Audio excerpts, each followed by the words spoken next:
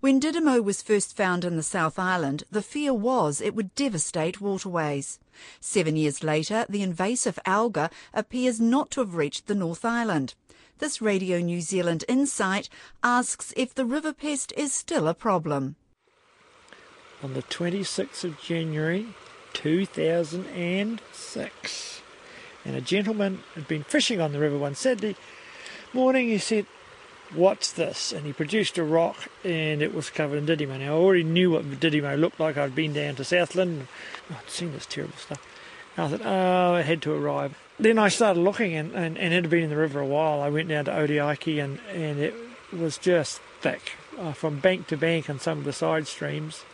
And I met an angler, and he said, "I was here, 2 months ago, and this wasn't here. What is this stuff?" And I said, "Well, that's its nature. That's how fast it grows." I'm Philippa Tolley, and I'm on the banks of the Waitaki River on the boundary between Canterbury and Otago to find out what sort of impact Didymo is having. Looking at the river at the moment, you can't see huge strands of woolly-looking growth known as blooms. But if you look at the rocks, they're covered with a brown, slimy-looking growth. And when you lift a rock out, you can peel off a thick, fibrous layer that feels like wet cotton wool. Fish and Game Central South Island officer Graham Hughes has lived and worked in the area for many decades and speaks about what the river used to be like. The river, prior to the introduction of this stuff, everyone took it for granted. Now it was deep blue water, a lot of fast water. Edges were clean but salty in places, and almost within a few months it had gone to this browny greenish slime covering everything. And it wasn't just on the bottom.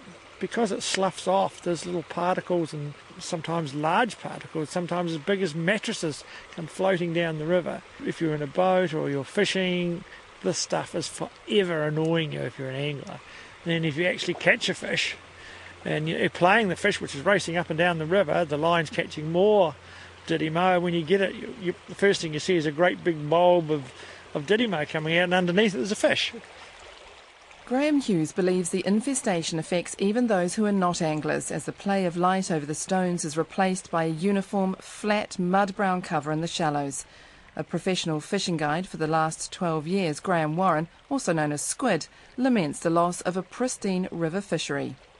There's a number of places down on the river there when you go down in the jet boat, and you could find shallow bars, riffles like this there with quiet areas behind them, where at certain times of the day and at certain parts of the season, we'd find 30, 40 more trout feeding happily. And if you're using small nymphs and that there, or dry flies, you could have fantastic fishing. I'm now not finding any areas like that at all in the last couple of years.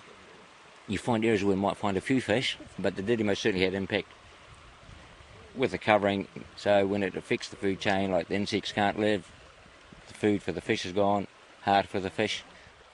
Squid has clients from all over the world, including the United States, the Middle East, Africa and Europe.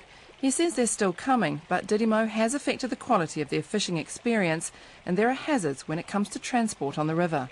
If you're on the river in a jet boat, for saying like just as a for those recreation that go up and down the river for jet boat runs, you've now got to be really cautious. Before you could zip up rivers and that, there's shallows and stuff.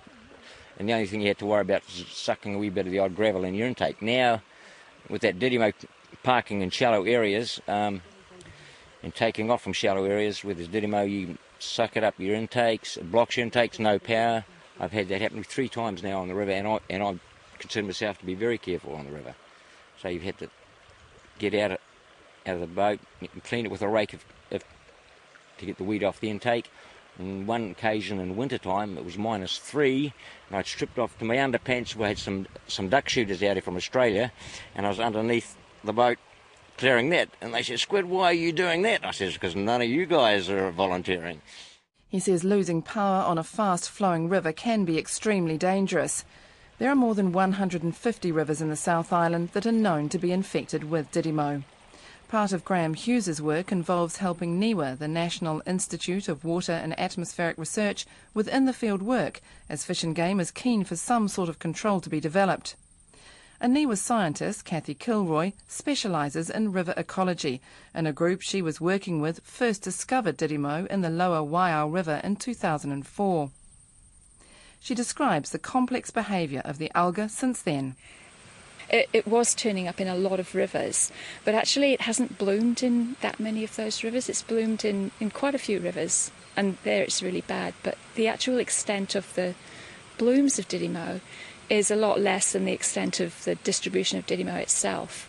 In a tributary of the Waitaki, Kathy Kilroy, along with a colleague from Canada, has set up a testing area complete with a small equipment shed where she showed me under the microscope Dirimo cells shaped like old glass soft drink bottles. Diatoms are a kind of algae that they're very, very common in rivers, and there's lots and lots of different species, and they tend to be very small. They have silica cell walls, so they're quite distinctive. And Dirimo is a bit of a giant amongst those species. And so Dirimo grows by, it attaches itself to a substrate, a rock or something, and then it starts producing a stalk that puts it out into the water column. What happens is in low nutrient waters, it seems like the cell division rate is quite slow, but it compensates for the slow cell division rate by making a lot of stalk material. It's really the stalk material that's forming the blooms. Her experiment involves running water through channels and changing the water chemistry to try to find out about Dirimo growth patterns. What we found in our experimental channels here is it will only bloom in waters that have very low nutrients. And that seems to be because in very low nutrients, Dirimo cells don't divide. What we noticed very early on was that a lot of spring-fed or groundwater-fed creeks that flowed into rivers that had quite a lot of Dirimo didn't have Dirimo themselves, even though there were plenty of opportunities for them to be sort of seeded with Dirimo cells. It turns out that some of those spring creeks actually do happen to be quite nutrient-rich, and that might be a reason why Dirimo certainly isn't blooming in them anyway. It's known that Dirimo likes the stable flows in rivers and canals associated with hydropower systems such as those on the Waitaki. The river is on the boundary between two districts, and Canterbury's Regional Council, Environment Canterbury, helps to monitor the invasive organism. But a senior water surface scientist for the council based in Timaru, Dr. David Kelly, says that's only as part of a wider program against a range of algae. We have field staff that routinely go out and monitor water quality, and they make observations of conditions in the river at the time. And if they see, considerable growth of Dirimo, they will record that. However, we don't routinely monitor Dirimo now as part of a coordinated water quality monitoring program, but we are conducting a program of algal monitoring. So we monitor a range of different algal species, and we're trying to understand some of the key drivers of algal growth in our rivers, and Dirimo is certainly one of those. The Regional Council is responsible for the management of the water resource, and low water levels can encourage the growth of algae. Dr. Kelly says that's always a consideration when applications are considered for water use. It's something that we would comment on. If we were commenting on, say, a proposal to take water or use water or regulate the flow, we would certainly comment on the potential impact of that on the growth of algal species, of which Dirimo is one. So certainly we would comment on it. And I think we're trying to grasp some of the key factors that might control algae in general. And I mentioned that flow is probably a big one. So we're trying to understand, what magnitude of flow would actually remove algal growth. The regular flow in the canals that feed the upper Waitaki Dam system provides an ideal habitat for Dirimo. The Asset Maintenance Manager for Meridian Energy, Matt Bayliss, explained the extent of the problem as we stood alongside the canal that takes the water flowing out of the Ohau C power station. There's just some sort of small finger-like curly fronds of Dirimo which is attached to the rock riprap on the side. The sides of the canal are quite steep, so the water becomes deep quite quickly. So the Dirimo seems to be contained to the shallower, so turbulent portions on the immediate edge of the canal. And this water here has got that lovely glacial colour. Does that affect whether Dirimo grows? Is it thought to have some bearing on it? The good folk at NIWA have included the lack of light penetration into the deeper water as a reason for Dirimo's growth being curtailed. Of course, further down the Waitaki, there are some serious infestations where it's much more of a natural braided river system. One of the things that's been suggested is that flow has a lot to do with it. Is Meridian involved in talking about what it can do with flow to try and flush out or control Dirimo growth further downstream? We absolutely are. I'm not a hydrologist, but the last flood event we had here, we worked quite closely, or very closely, with Environment Canterbury to use that flood event to provide flushing flows. And that's just part of our ongoing collaboration with those other agencies to manage the health of the environment. Obviously your main use of water here is to generate electricity. I mean, how much sort of flexibility do you have, given the vagaries of rainfall, to actually consider things like flushing to try and control Dirimo? A flood event, obviously produces opportunity to have higher than normal flows in the Waitaki River for a considerable period of time. But like right now, we're experiencing very low inflows. Of course, we have very little flexibility whatsoever, and producing a flushing flow in the current climate would result in a significant amount of water being diverted away from energy production and would be a considerable concern. Going inside the power station, Matt Bayliss told me that Meridian developed strategies in case the Dirimo infestation became worse. That included developing a new type of filter to deal with a dense weed. Significantly more sophisticated filtering technology. It's designed to cope with the fibrous material that Dirimo represents to any cooling water system, and also the smaller particles, the break-off parts as well. So it's designed to both intercept those to avoid them becoming entrained in the cooling water system, but it's also designed to be able to self-flush. So when the system self-detects masses of material appearing across the filter, it kicks in that high-pressure water blast action, for want of a better term, to dislodge all that material off the screen and allow cooling water to continue passing through the wet mesh. So it's a completely different way of dealing with cleaning the filter, especially in case Dirimo caused significant problems. Yeah, completely different way. And as you can see, it's quite a significantly more complex looking piece of machinery and a lot more expensive. That filter is the only one of its kind in the power stations. It was made as part of contingency measures in case the Dirimo bloomed in the canals and caused problems in the running of the power stations, but others like it could be made and installed elsewhere if the need arose. The threat to power stations in the North Island could be considerable if Dirimo ever managed to get across Cook Strait, but so far all testing has come back negative. The manager of the National Coordination Team at the Ministry of Agriculture and Fisheries, John Sanson, believes any infestation will be relatively quickly discovered. We could never be 100% confident, but within a relatively short period of time, if Dirimo did get established in the North Island River, it would spread through a reachable waterway, perhaps to a point where it would become obvious from visual signs, or at least sampling would detect it. It's not a question of keeping whole clumps of Dirimo out of unaffected water, but stopping even cells getting into waterways. The Check Clean Dry program was established when it was realised just how quickly Dirimo was spreading. Particular efforts have been made in the Fiordland National Park to keep as much of it as clear of Dirimo as possible, or at least to slow the spread. Many rivers can be reached by car, and it was decided little more could be done other than the Ministry's Check Clean Dry campaign. But those wanting to fish or kayak in many of Fiordland's rivers and lakes need an extra Clean Gear certificate. The Department of Conservation's Eric Edwards, who's based in Invercargill and works in biosecurity management, says the department made use of special provisions set up to preserve native wildlife. We've got an area of the park that's it's long been highly regarded for its relict population of takahi. That bird is famous for being extinct and rediscovered in the Murchison Mountains of Fiordland. We've had all sorts of programs of deer control and so on. As a special area, it's been public excluded for a long time, and now we've sort of opened the door a bit. We're more interested in engaging, giving public opportunity to go everywhere. But now with Dirimo, I guess we've been discouraging of fishing opportunities there. Little is known about the effect of Dirimo on fish or on bird life, but NIWA's Cathy Kilroy has done some study on the insects living alongside the alga.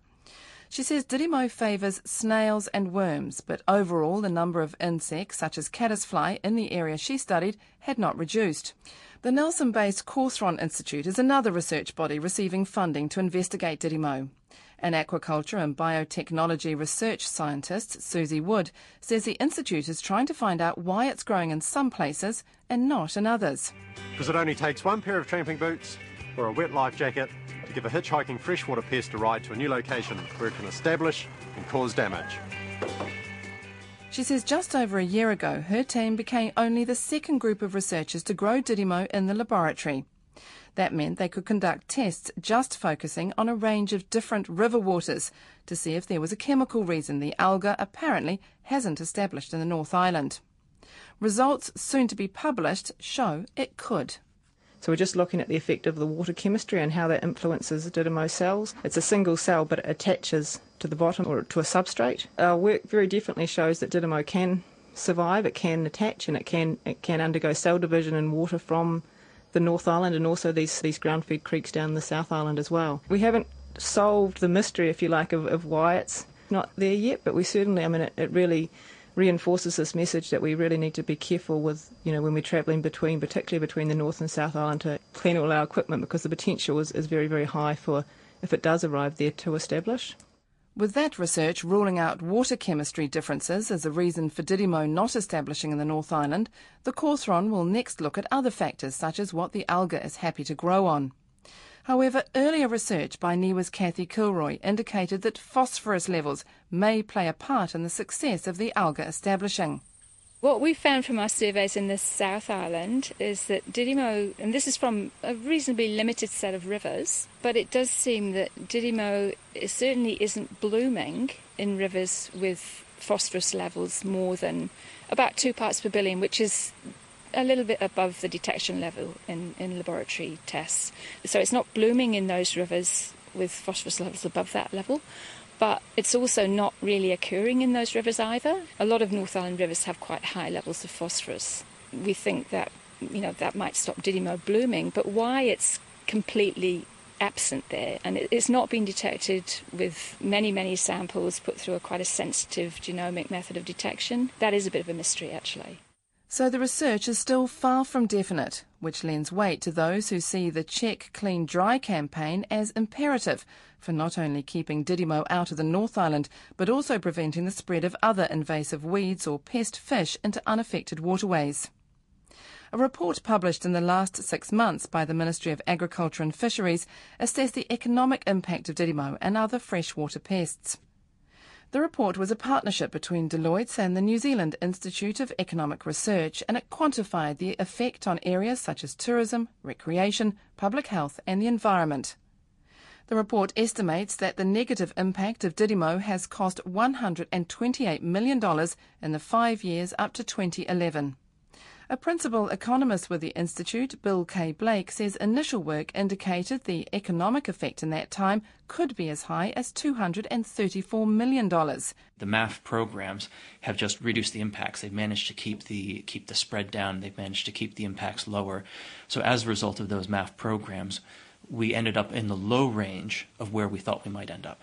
The new estimates predict a monetary impact from now until 2020 of between $211 and $855 million. Quantifying exactly how tourists feel about Dirimo in the South Island waterways would take extra specific surveys. But as Bill K. Blake explains, it's easier to quantify New Zealanders' so-called conservation values as more is known about them.